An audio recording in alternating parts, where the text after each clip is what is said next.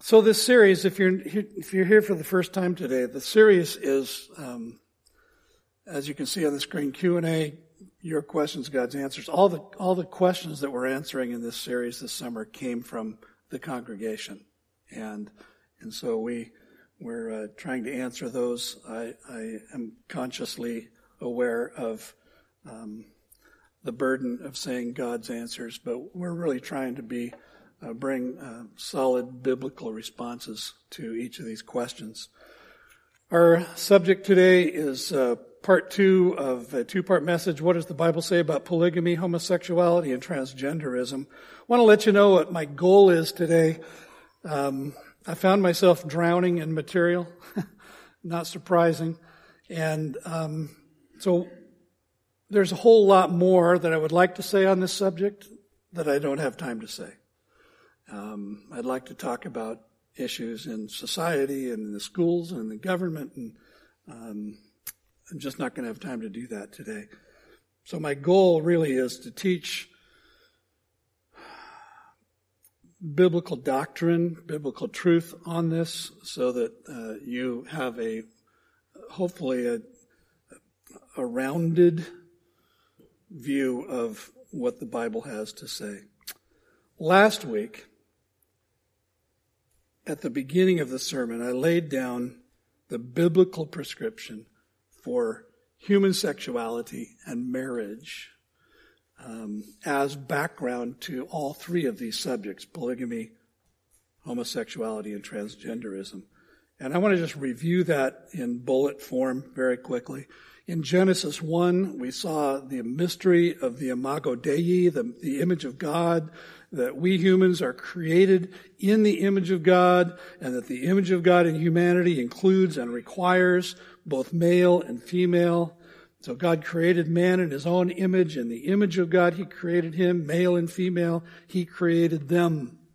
The purposes for which God created mankind, both male and female, is to bear and to reflect his image and his likeness in the world, and together to exercise dominion or rule over the creation. So human men and women share in image bearing, being equal in honor, being equal in dignity. We share by design and of necessity in fulfilling the command to procreate, that is to reproduce, to fill the earth. We share in fulfilling the command to rule together over God's good creation. In Genesis 2, we saw man alone in the garden, and God's divine diagnosis at Genesis 2, verse 18, it is not good for the man to be alone.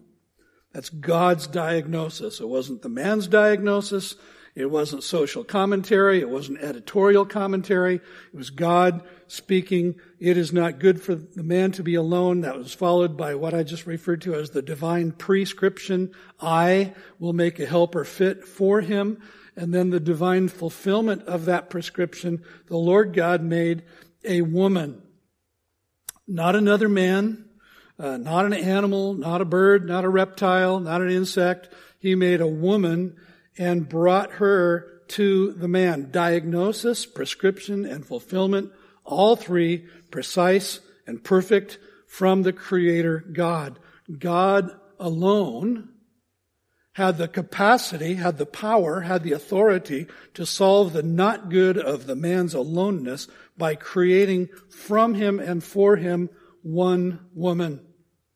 And the man and his wife were both naked, verse 25, and they felt no shame. In their creational purity, pre-fall, before sin, they experienced perfect intimacy. And then in Genesis 3 came what we refer to as the fall.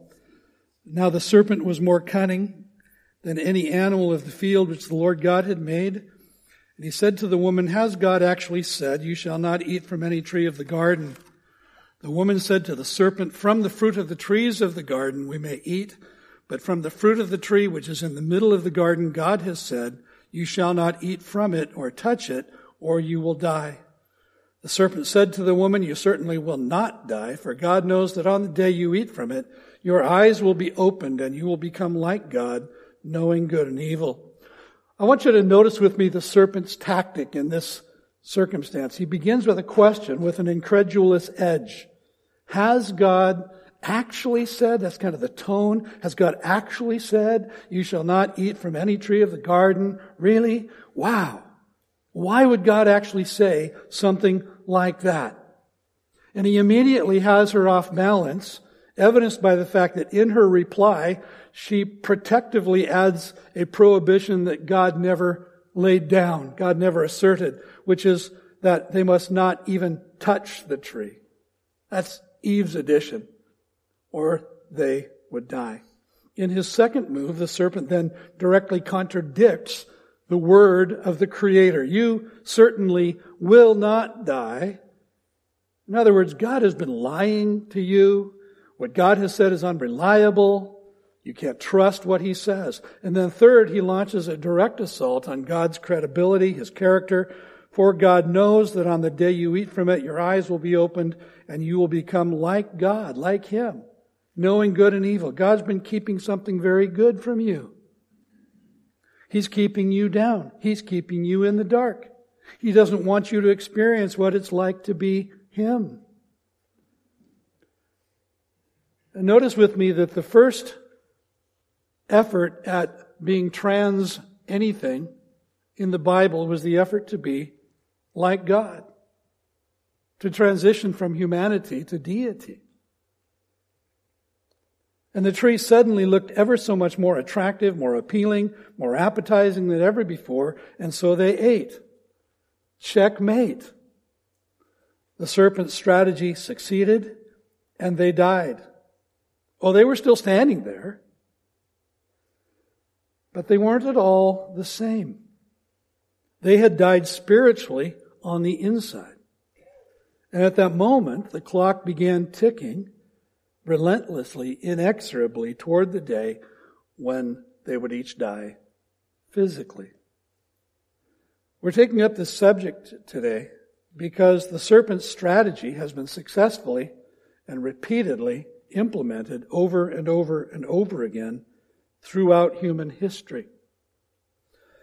Adam and Eve's desire to live independently of God's authority makes perfect sense to all of us, doesn't it? I mean, it does. Because that's the way we largely live. And on many levels, including our sexuality.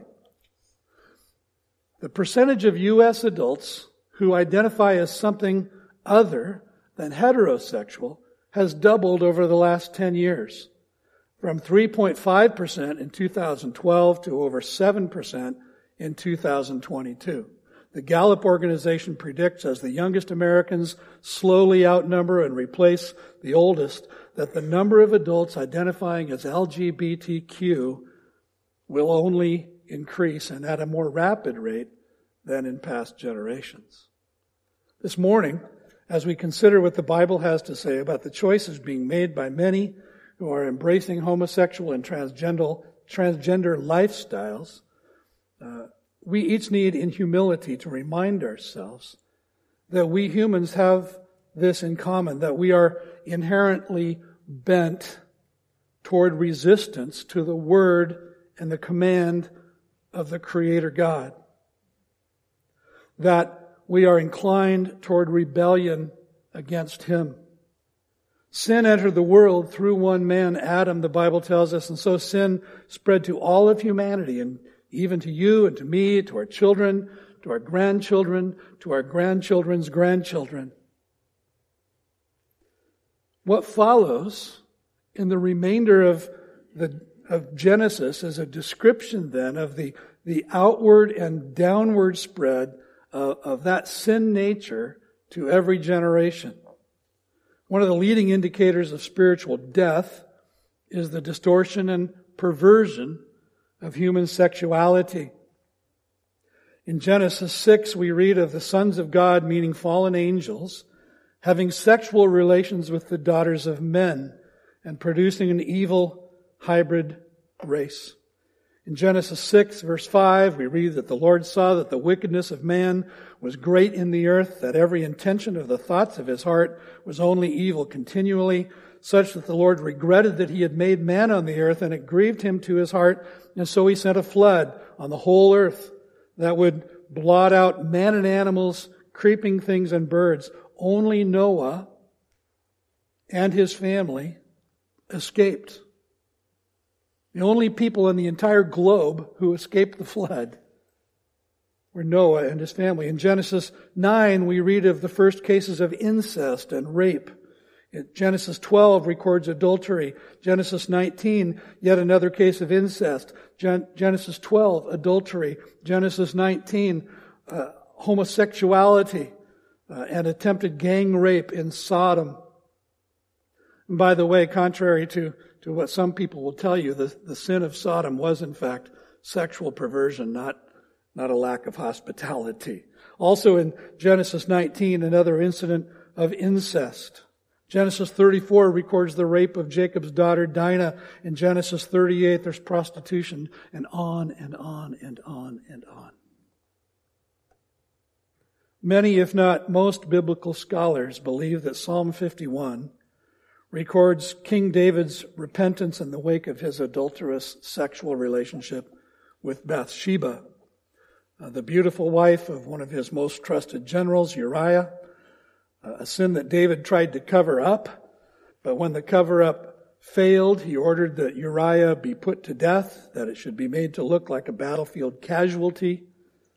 When the fact of his sin and the gravity of his sin is ultimately revealed and confronted, he acknowledges in verse 5 of Psalm 51, "Behold, I was brought forth in iniquity, and in sin did my mother conceive me."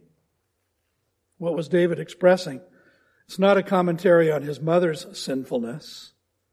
Rather, he's expressing that what he had done was not just the result of a sudden thought, a sudden impulse, nor was it merely an outward act, something outside of himself, nor even was it just an offense committed under the influence of a random strong temptation, but that it was the inevitable product of something much deeper, of a pervasive depravity of heart and soul that could be traced back not just to the day he first drew breath, but even before that, as he was conceived in his mother's womb. David is admitting his own brokenness, his own depravity, confessing that he could not have committed this heinous, aggravated, grievous offense unless he had always been thoroughly sinful, thoroughly corrupt. See, David's anguished confession reminds us that he, like you and me, was born with a deeply ingrained predilection for every kind of sin. Every kind of sin. He was a natural-born adulterer, a natural-born murderer. And he made no excuses, but acknowledged the depth of his guilt, confessed that only God himself could forgive his sin, cleanse him, and create in him a clean heart.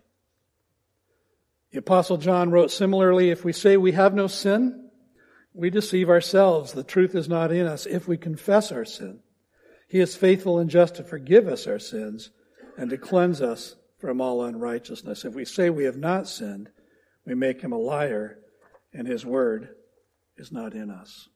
Years ago, I learned this working definition of sin, that sin is anything in thought, word, or deed that is contrary to the will of God. Good, practical, everyday definition. Sin is anything in thought, word, or deed that's contrary to the will of God. So as we approach this subject, let's have the humility to acknowledge with David that each of us is broken in many ways, including in the area of our sexuality. Every one of us, at some level. Sexual lust, premarital and extramarital sexual activities, adultery, your addiction to porn or to erotic literature, homosexuality, transgenderism, and any and every other sexual deviation stems from just one source. Sin has caused a deep diabolical disturbance and distortion in our souls, in our innermost beings. For most of us, the expression of our sexual brokenness manifests toward members of the opposite sex. For some, it manifests in same-sex attraction. For all of us, the road to healing is in confession, it's in repentance, and in calling out to God for forgiveness, for cleansing, for restoration in the name of Jesus Christ, His Son. Well, let's look at what the Bible says about homosexuality. And again, this is just direct teaching today.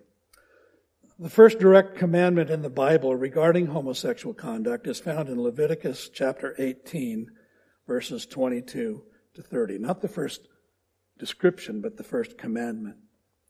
You shall not sleep with a male as one sleeps with a female. It is an abomination. Also, you shall not have sexual intercourse with any animal to be defiled with it. Nor shall any woman stand before an animal to mate with it. It is a perversion. Do not defile yourselves by any of these things, for by all these things the nations which I am driving out from you have become defiled. For the land has become defiled. Therefore I have brought its punishment upon it, so that the land has vomited out its inhabitants.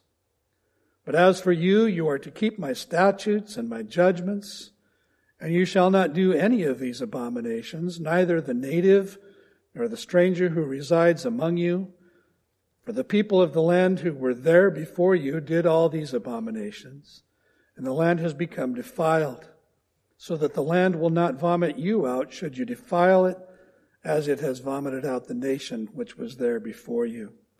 For whoever does any of these abominations, those persons who do so, shall be cut off from among their people. So you are to keep your commitment to me not to practice any of the abominable customs which have been practiced before you, so that you do not defile yourselves with them. I am the Lord, your God. One of the things we need to remember when we're reading the historical narratives of Israel coming from Egypt, coming into the land of Canaan, and going to war with the inhabitants, is that God was using Israel to judge the wickedness of those nations. And just in the same way that God in time would use other nations to judge Israel. Does it seem melodramatic to you that God would call homosexual behavior an abomination? Extreme language. It's not a word that you hear much these days. I think the only application I usually hear or have heard is the abominable snowman. Whatever that is. But the word abomination may be a word worth recovering for our time. What is an abomination? What makes something abominable? The Hebrew word is to'ebah. It describes something that's disgusting or detestable from a moral perspective, and something that arouses the wrath and the judgment of God. It's detestable to God. It's disgusting to God. Understand that what we are reading here is not cultural or social commentary. This is God's assessment of homosexual behavior. And if you're unconvinced, don't miss that it's addressed in combination with something nearly everyone would agree is perverse, which is bestiality, having sexual relations with an animal, and that it results in defilement and divine judgment. The seriousness to God of the abominable nature of homosexual behavior is revealed 2 chapters later in Leviticus 20, verse 13. God commanded His people Israel, if there is a man who sleeps with a male, as those who sleep with a woman, both of them have committed a detestable act, they must be put to death. They have brought their own deaths upon themselves. Do we find homosexual conduct addressed in the New Testament? Yes, we do. You know, one of the arguments of those that seek to gain biblical acceptability for a homosexual lifestyle and homosexual identity is that Jesus Himself never addressed or prohibited homosexuality, therefore He must have been okay with it. But they are wrong. One of the things that we forget about Jesus is that the Bible says that He is the creative agent in the Godhead. By Him all things were created, whether in heaven and earth, whether visible or invisible. He is the creator.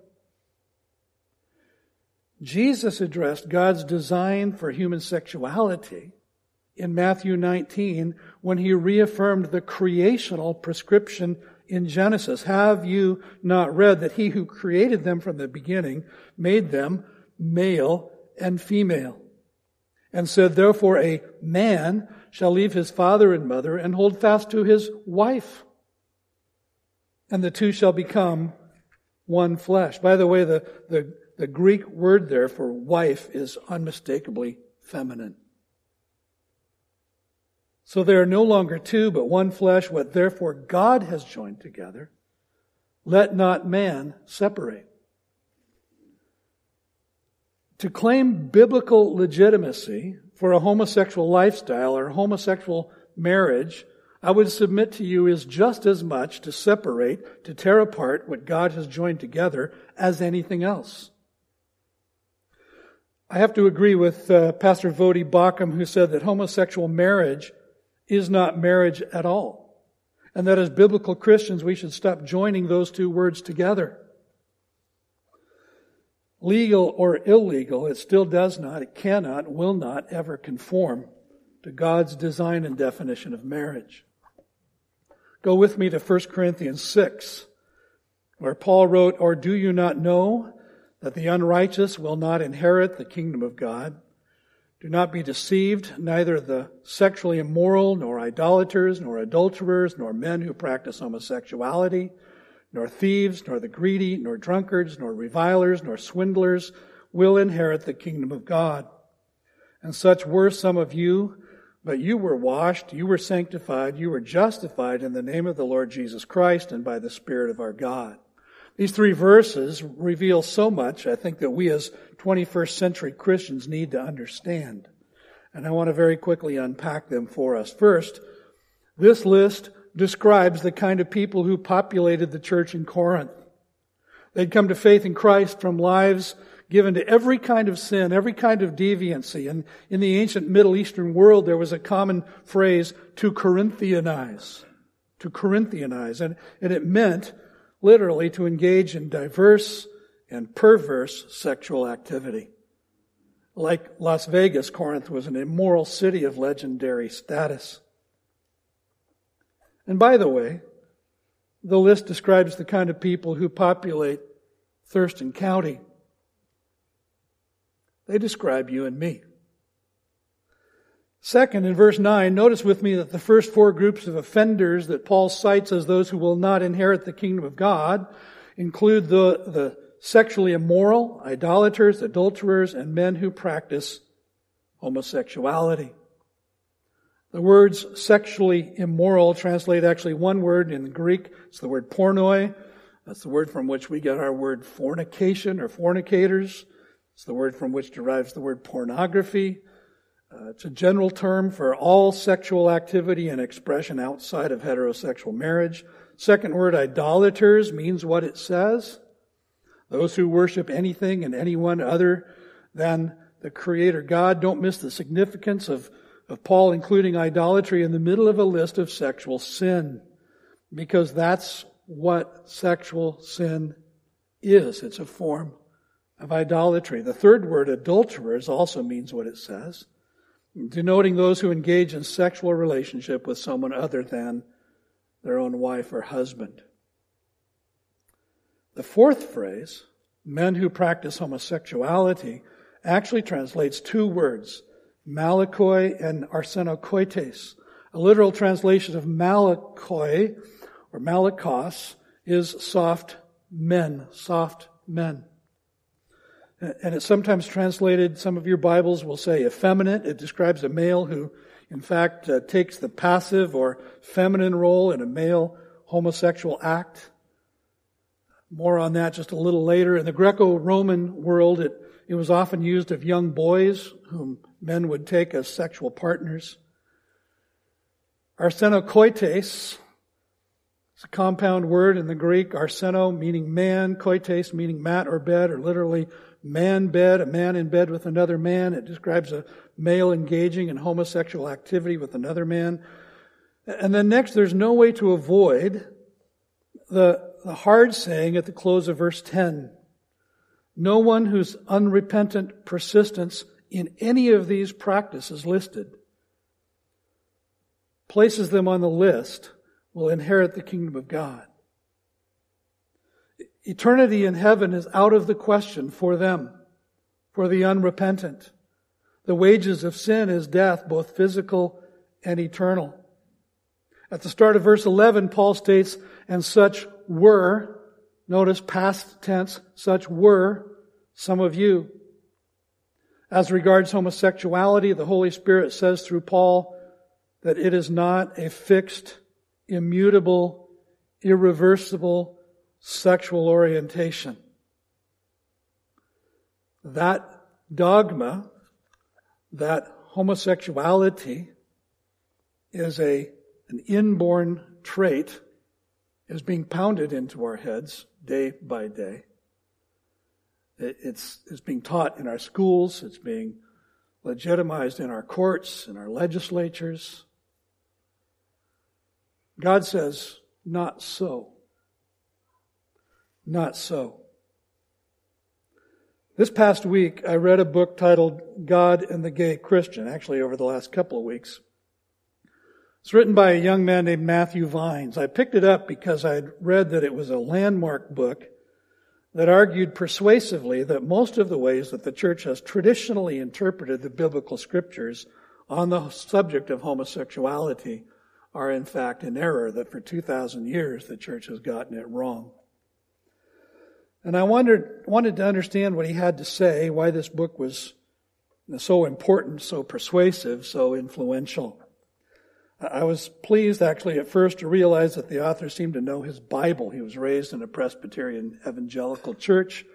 But as I read on, I became increasingly disappointed to discover that he just neatly sidestepped any scriptures that would argue against his main thesis, which was that Christians who affirm the full authority of Scripture, can also affirm committed, monogamous, same-sex relations.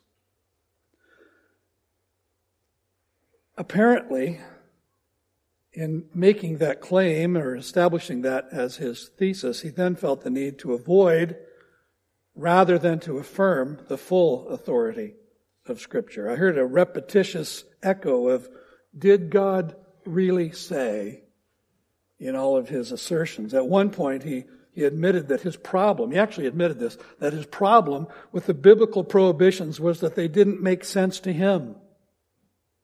As if he, by his superior intellect and moral standing, could stand in judgment on the Word of God. I chose to read the whole book, although there were times when I was tempted to just toss it across the room. But as I did that, I began to recognize another repeated pattern in each chapter. He kept appealing for a substantiation of his views to two underlying faulty arguments. First, that the biblical writers didn't have access to the modern discovery that homosexuality is, in fact, an immutable characteristic, a fixed sexual orientation equivalent to heterosexuality. And second, that a covenantal relationship of mutual love, of care, of self-sacrifice gives dignity and legitimacy to homosexual marriage. When Paul wrote, and such were some of you,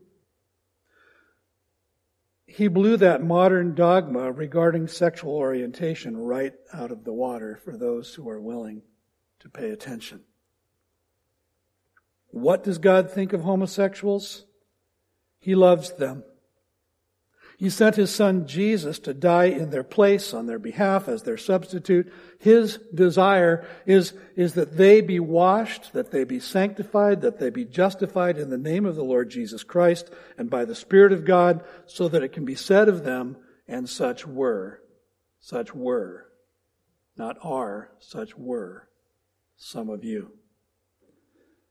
Now, I recognize that there are many areas of sin listed in this passage.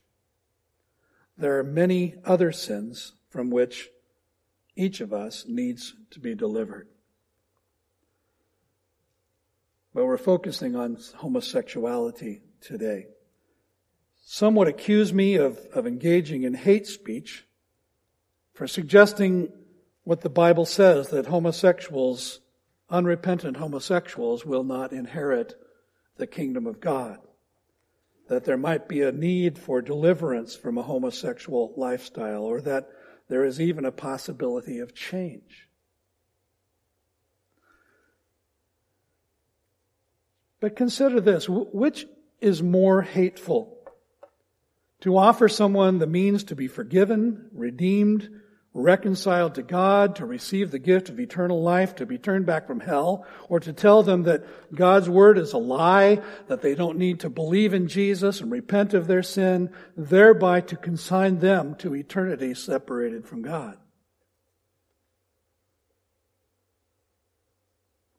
Let God be true and every man a liar. Turn with me now to Romans chapter 1, beginning at verse 16. For I am not ashamed of the gospel, for it is the power of God for salvation to everyone who believes, to the Jew first and also to the Greek. For in it the righteousness of God is revealed from faith for faith, as it is written, the righteous shall live by faith. For the wrath of God is revealed from heaven against all ungodliness and unrighteousness of men, who by their unrighteousness suppress the truth. For what can be known about God is plain to them, because God has shown it to them. For his invisible attributes, namely his eternal power and divine nature, have been clearly perceived ever since the creation of the world in the things that have been made. So they are without excuse. For although they knew God, they did not honor him as God or give thanks to him, but they became futile in their thinking, and their foolish hearts were darkened. Claiming to be wise, they became fools and exchanged the glory of the immortal God for images resembling mortal man and birds and animals and creeping things. Therefore God gave them up in the lust of their hearts to impurity, to the dishonoring of their bodies among themselves, because they exchanged the truth about God for a lie and worshipped and served the creature rather than the Creator, who is blessed forever. Amen. For this reason, God gave them up to dishonorable passions, for their women exchanged natural relations for those that are contrary to nature. And the men likewise gave up natural relations with women and were consumed with passion for one another. Men committing shameless acts with men and receiving in themselves the due penalty for their error. And since they did not see fit to acknowledge God, God gave them up to a debased mind to do what ought not to be done. They were filled with all manner of unrighteousness, evil, covetousness, malice. They are full of envy, murder, strife, deceit, maliciousness.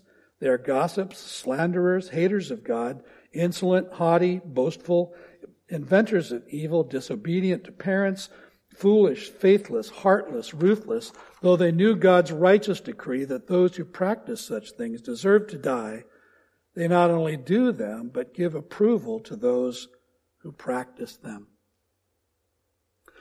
In verses 16 to 17, Paul says, I am not ashamed of the gospel. And he tells us the reason why. He says it's the power of God for salvation to everyone who believes. The gospel itself, the message of the gospel, Paul is saying, is itself divine power. That when appropriated, responded to and appropriated by faith, results in salvation and life for anyone who believes. In verse 18, Paul puts in context why it is that the gospel is so necessary and of such ultimate consequence. It's not because the wrath of God is coming. Hear me. It's not because the wrath of God is coming. It's because it's already here, Paul says. It's already being revealed. See, Paul wants us to come to terms with the fact that the wrath of God is already being revealed from heaven against all the ungodliness and unrighteousness of men who by their unrighteousness suppress the truth. What truth? The revealed truth about God, who He is, what He has made, what He has done. It's all evident to anyone who chooses to look and to take heed, so that those who suppress the truth of God are without excuse. I want to pause right here and just point out some things about what follows in this passage so that we'll have a common understanding as we read this. First, notice with me that all of the verbs are in the past tense. It's all past tense. He's describing something that's already occurred in human history. Second, observe with me that though it's already happened, it describes a cycle that keeps being repeated throughout human history in general. And I would submit to you that it happens throughout individual human lives in specific. Third, don't miss that what Paul is describing here is a progression, or if you will, a regression from a darkened mind to a debased mind. There are two phrases that each appear 3 times in kind of a cause and effect pattern. Those phrases are, they exchanged and God gave them up. They exchanged and God gave them up. And if you don't pay attention to what's being communicated by these phrases, you'll miss the entire progression and the entire point of the passage. In verses 21 to 23, Paul reveals that there is a causal root that is the source of all human sin. All human sin. It's the root of knowing God, but pridefully failing to honor Him as God or to give thanks to Him. See, Paul wants us to understand that who and what we choose to worship will tell the story of the trajectory of our lives for both time and eternity. Having chosen not to honor or give thanks to God, the result was that they became futile in their thinking, and their foolish hearts were darkened. That word translated futile literally means what the next phrase says, foolish. Foolish. But the word doesn't simply mean lacking in common sense. The Greek word points beyond a lack of common sense to a moral perversity and a moral wickedness.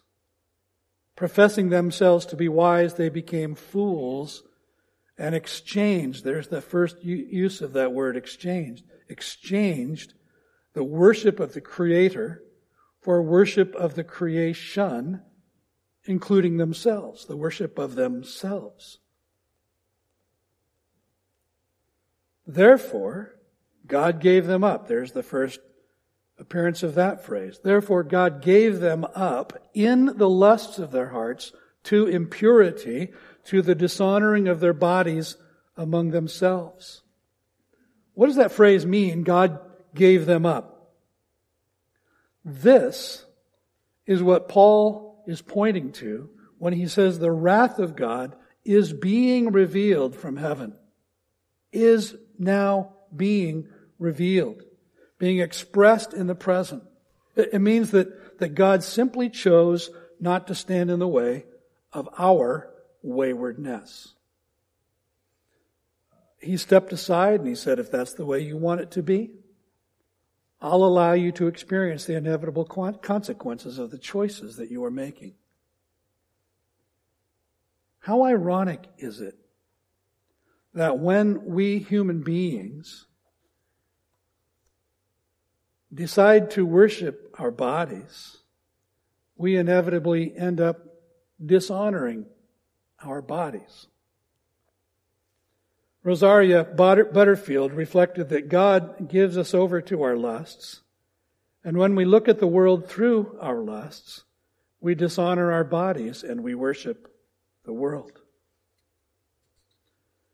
In verse 25, they exchanged, second use of the word, the truth about God for a lie. They exchanged the truth about God for a lie and worshiped and served the creature rather than the Creator, who is blessed forever. Amen. In verse 26, then, we see that it's God that gives us up to dishonorable passions, described in verses 26 to 27 in terms of homosexual relations among both women and men, exchanging natural relations with the opposite sex for unnatural relations with the same sex, shameless acts, and receiving in themselves the due penalty for their error. Again, Rosaria Butterfield, a university professor who for many years lived as a lesbian, was active in the leadership of the gay rights movements, the gay pride movements, but who was radically saved and transformed by Jesus, reflecting on Romans 1, said this, and it's written like a university professor would write: homosexuality is consequential, not causal. If you're taking notes, write that down. Homosexuality is consequential, not causal. From God's point of view, homosexuality is an identity-rooted ethical outworking of original sin. Failing to rigorously relinquish my identity to God's story. Failing to understand that the fall rendered my deepest and most primal feelings untrustworthy and untrue.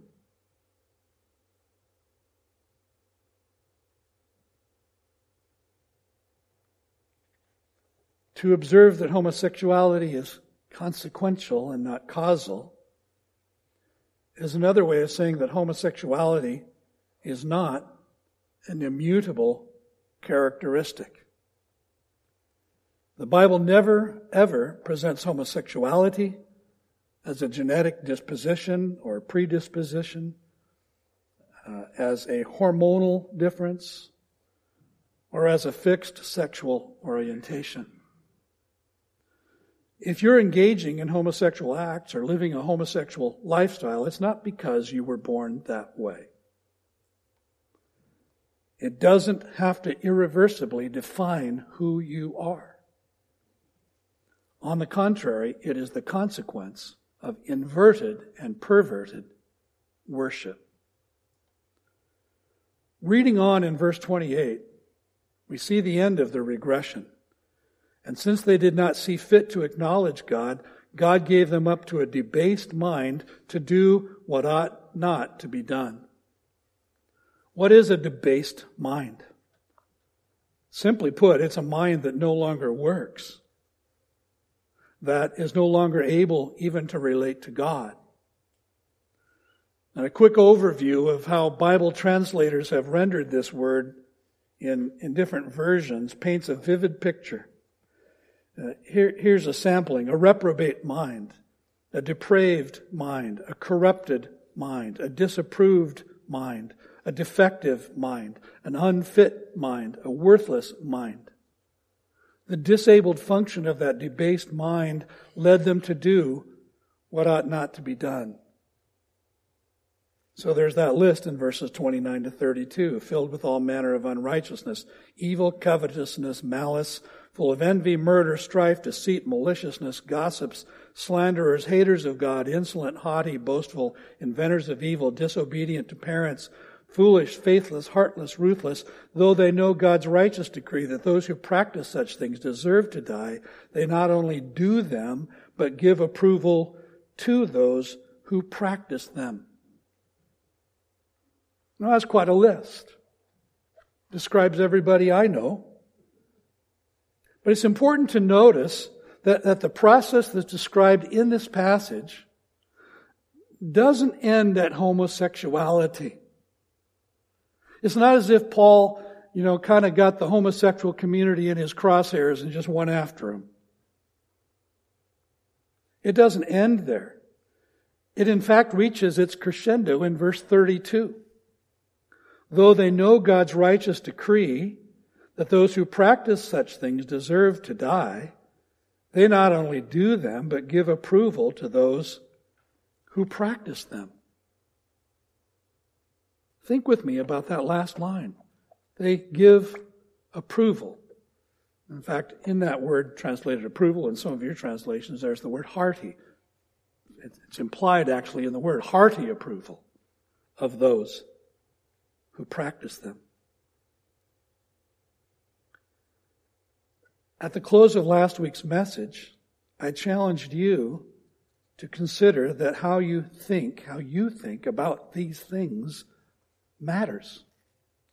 What you approve or disapprove with your mind will be the best predictor of the moral trajectory of your life. One former homosexual commented, "If we cannot receive a blessing from God, we will demand acceptance from man." If we cannot receive a blessing from God, we will demand acceptance from man. You may say, "Oh, I've never had a homosexual thought, homosexual feeling or impulse, but I want to be affirming of the choices that others make for their own sexuality."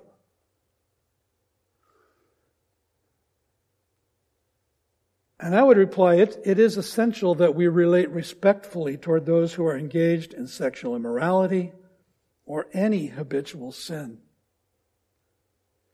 But notice that the approval of those who practice sin of all kinds is equally the product of a debased mind.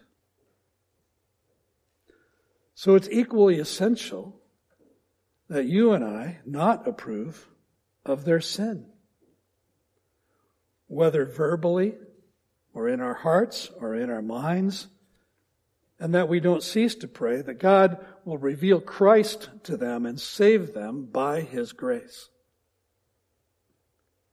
What is the theological diagnosis of homosexuality?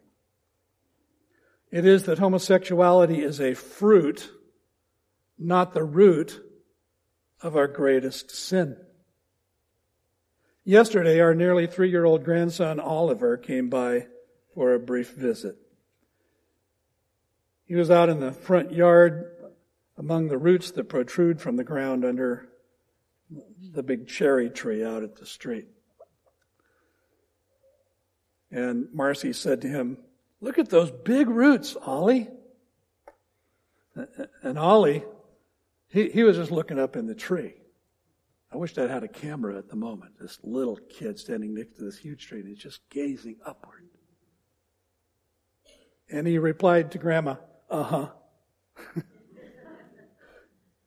But he wasn't looking down at the roots. He was gazing up at the enormous tree. In Romans 1, Paul's encouraging us to acknowledge the tree, but to turn our attention to the roots. What is the root of the sin? Is it root or root? Depends on where you're from, right? Do you say foot or foot? What is the root of the sin of an alternative sexual identity? It's this. It's misdirected worship. Misdirected worship.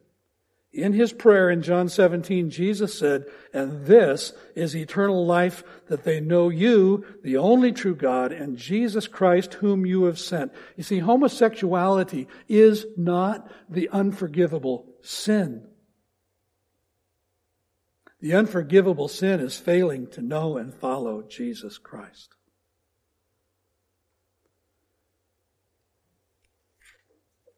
Well, there's a lot more I'd like to say about that, but let's move on because I promised we'd talk about transgenderism.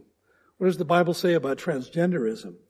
You know, we who are part of the baby boomer generation, there's a bunch of us out there identified by our gray hair, have had front row seats for 3 major sociological movements in our lifetime as regards sexuality.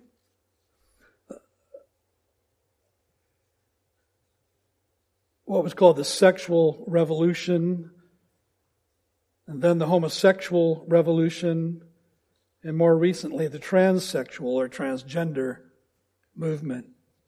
There's a sense in which the Romans 1 passage that we've been considering this morning serves as a template for understanding the sexual environment in which we've lived our lives. The sexual revolution in the United States that most people date back to the 1960s probably had its roots in the 1950s, known once as the free love movement. It emerged alongside the drug culture and the hippie movement. It brought fornication and adultery into the mainstream. out of the darkness into the light. Its anthem was, if you can't be with the one you love, brother, love the one you're with. It was primarily heterosexual in nature. It resulted in an epidemic of divorce, of broken families, broken lives, sexually transmitted disease. And it was reflective, if you'll allow it, of Romans 1, 24 to 25. I'll let you look at the reference. In the 1970s and 80s, the sexual revolution was predictably followed by a homosexual revolution that parallels verses 26 to 27 of Romans 1. And that brought the bathhouse culture, a new sexually transmitted disease that no one had ever heard of before, acquired immune deficiency syndrome, or AIDS. Heterosexual promiscuity morphed into homosexual promiscuity, the quest for legalization of homosexuality itself, eventually the legalization of same-sex domestic partnerships, and ultimately of same-sex marriage. I always think it's interesting that when I studied psychology in college in the mid-1970s, homosexuality was still classified by the American Psychiatric Association as abnormal, deviant, pathological behavior. When I studied it, the title of the class was Deviant Behavior. And that all changed suddenly and dramatically when the president of the American Psychiatric Association came out of the closet himself. And suddenly, it changed. The biblically informed label sodomy was in time changed to the clinical homosexuality, and eventually the movement adopted the oxymoron gay. I say oxymoron because I've never personally met a homosexual person who was truly gay in the true sense of the word, of happiness. The homosexual community has a radically heightened rate of depression and even of suicide. Since then, into the mainstream of our culture, transvestism or cross-dressing has been introduced, along with an increased blurring of distinctions between the sexes. A transvestite is someone, by definition, who wears clothing that pertains to the opposite sex. And it's not just a matter of, who, the old saying, who wears the pants in the family. A transvestite is someone who dresses as the opposite sex for a perverse sexual purpose to entice a lustful response. It isn't new. It's ancient in its origin. Thousands of years ago, it was recorded in the book of Deuteronomy that God said through Moses, "A woman shall not wear a man's clothing, nor shall a man put on a woman's clothing, for whoever does these things is an abomination to the Lord your God." It was written against the backdrop of a sexual topic. Contemporary English version puts it much more plainly. Women must not pretend to be men, and men must not pretend to be women. The Lord your God is disgusted with people who do that. Neither is there anything new about the phenomenon of gender dysphoria and transgenderism. In Deuteronomy 23:1, God said to Israel, "No one who is emasculated or has his male organ cut off may enter the assembly of the Lord." And what's in view here is not just accidental dismemberment, for example, as in war, but instead intentional crushing and cutting of male genitalia for the purpose of diminishing masculine development in an attempt to cause that individual to sound and to act like a woman, again, for perverse sexual purposes. And a person like that in Israel was banned both from temple and synagogue and cut off, no pun intended, from among his people. The transgender movement parallels Romans 1:28. In his paraphrase known as The Message, Eugene Peterson rendered verse 28 this way: "Since they didn't bother to acknowledge God, God quit bothering them and let them run loose. And then all hell broke loose."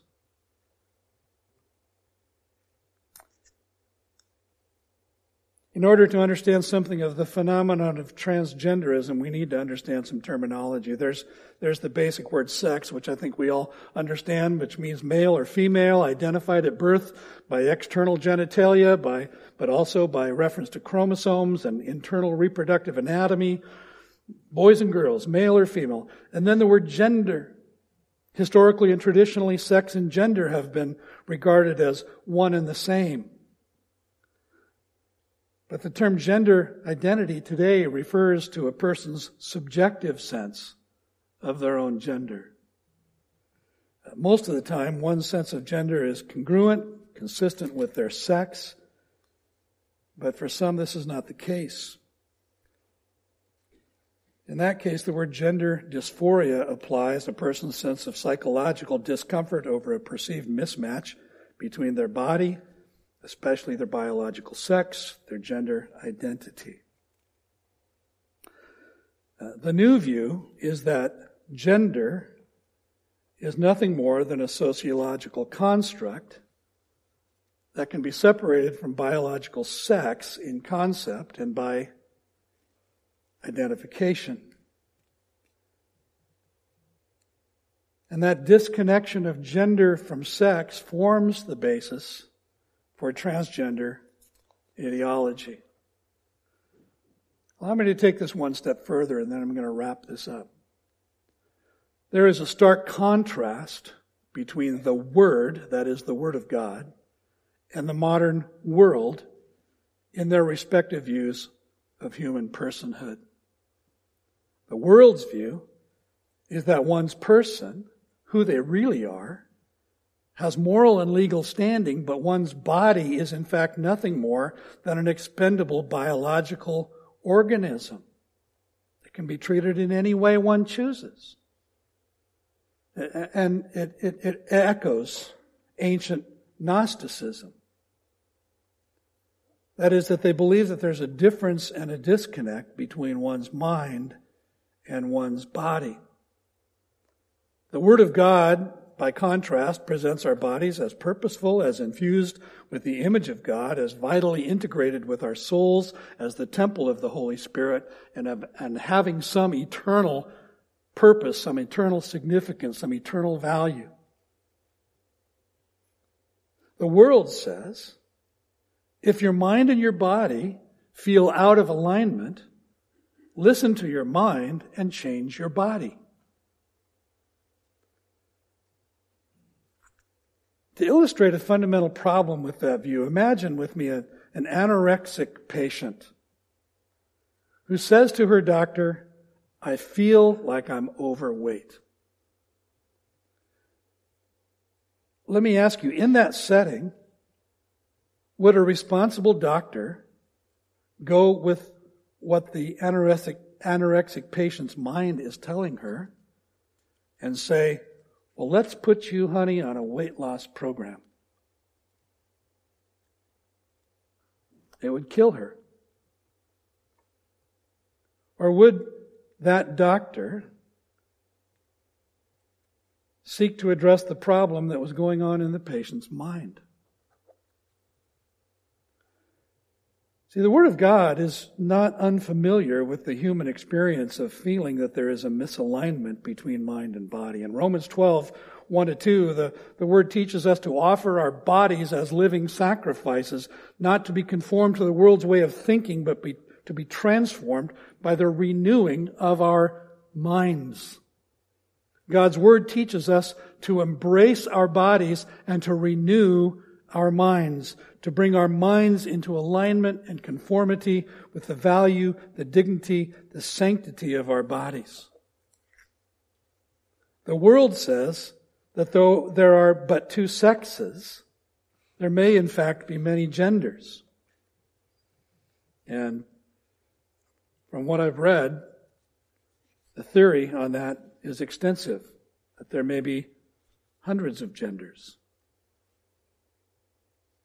The Word, by contrast, tells us to glory in our masculinity and in our femininity. See, if we separate gender from sex, and it seems that this is the way our culture is going with its emphasis on gender fluidity and ever-changing pronouns, then all we're left with is stereotypes.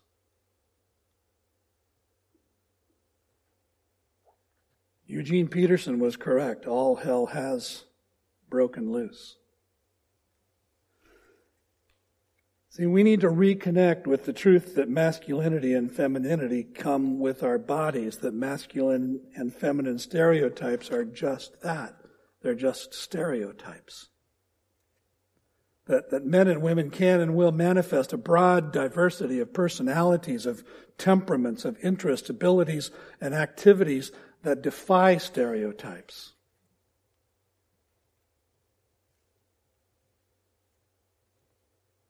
Today we have a Supreme Court justice who can't define what a woman is. Or perhaps more accurately, will not venture publicly to offer a definition. We have parents of young children who, when little Johnny wants to put on Susie's tutu, concludes that her son is transgender. Or when Susie wants to play with Johnny's trucks, that she too must be transgender. I came across an article from a 1918 issue of Ladies' Home Journal. I don't read that, okay, just so you know. I just came across it. But it included this statement. Listen. Pink, it says pink, being a more decided and strong color, is more suitable for boys. While blue, which is more delicate and dinky, whatever dinky means, is prettier for a girl. What does that tell us? It tells us that gender expression, gender stereotypes shift and change with time and culture. That we should never bow to stereotypes. In 2015, transgender Bruce Jenner, also known as Caitlyn Jenner, was named Glamour magazine's Woman of the Year. And when he or she was featured on the cover of Vanity Fair magazine, there was a female commentator who wrote, "Nothing about Bruce Jenner's biology," notice, nothing about Bruce Jenner's biology was female. What this magazine cover actually says is that women are people who like long hair, lipstick, makeup, false eyelashes, and pretty dresses. You see, stereotypes were conformed to, but underneath the dress, Caitlyn was still Bruce. And inside Bruce were still X and Y chromosomes. I want to conclude this by asking the question, how do we relate redemptively as Christians? We now live in a time in history when most of us are personally acquainted with someone who identifies as homosexual. I have had several friends over the years that have chosen a homosexual lifestyle. I have relatives in my own family who... my extended family who are living that lifestyle. For some of us, those people are in our schools, some are in our workplaces, some in our own families. You may know someone who is exploring transitioning to the opposite gender or who has actually taken steps in that direction. How can we relate in loving and redemptive ways with them right where they are? I quoted Rosaria Butterfield earlier.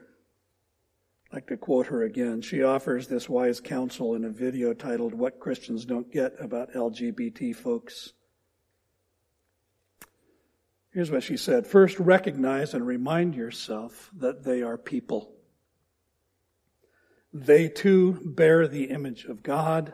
They too are loved by Him. They just sin in different ways than you do. Take the time to get to know them as people and be kind and hospitable to them. Her life was rescued and transformed because the pastor that happened to live next door to her and his wife invited her into their home and loved her and showed Jesus to her. Second, she says, don't focus so much on their particular sin that you become a bad listener. It's easy to become distracted, isn't it? Their sexual sin isn't their deepest problem, she says. Their deepest problem is that they're separated from God. Third, before you turn a conversation to the specifics and consequences of sexual sin, take time to respectfully share your worldview and why you believe what you believe. Listen attentively and respectfully to their worldview. Take time with them to listen and really hear their story. Don't be afraid to linger with them. You may be a parent this morning whose children are exploring homosexuality or are experiencing gender confusion. How should you respond in that circumstance? Here's another former homosexual whom Christ rescued from that lifestyle, who offered these words of advice to parents. Number one, recognize that sexuality is never the main issue. It's never the main issue. The issue is believing in Christ and submitting their lives to Him as Lord. He said, underlying their exploration may be a heart that's walking away from God. Do everything in your power to assist them to develop a daily walk with God that is transformational in their lives. Secondly, he said, remember this, that Adam and Eve had a perfect environment in which they enjoyed daily fellowship with Father God. And they still rebelled. They still rebelled. Third, you have to listen carefully to what he's saying here to understand it, but he said, don't make it your primary goal to have Christian children. Make it your primary goal to become Christ-like parents. And I will add to those lists, pray like mad.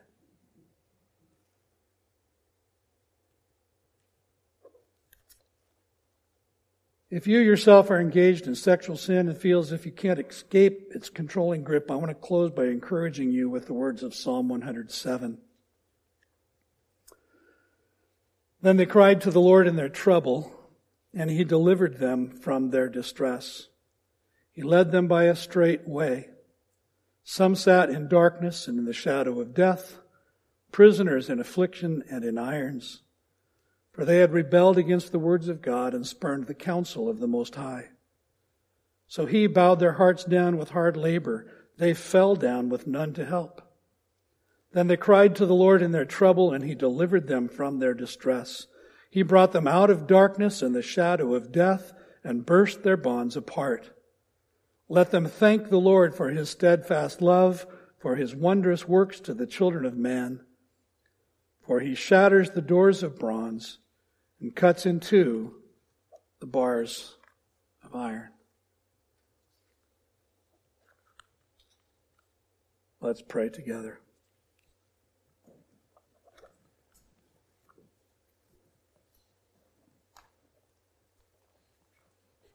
Lord, we acknowledge together today that we were brought forth in iniquity, that we are inherently broken by sin in a way that pervades every aspect of our being, every aspect of our lives, our relationships. But we also acknowledge and give thanks that in Christ there is forgiveness. In Christ there is restoration. In Christ there is reconciliation. In Christ there is freedom. And so, Lord, we ask that you would continue the work of setting us free. You've set us free from the guilt of our sin. You've dealt with the penalty of our sin. You took it upon yourself. You bore the wrath of God that was ours in your own body. That now by your Holy Spirit continue the work, we pray, of making us free, delivering us from the clutches of sin, until that day when we are delivered from the very presence of sin. And we look forward to that day. Pray today for those who are struggling in these areas, Lord, that you would give wisdom, that you would give insight, that you would give power. We pray it in Jesus' name. Amen.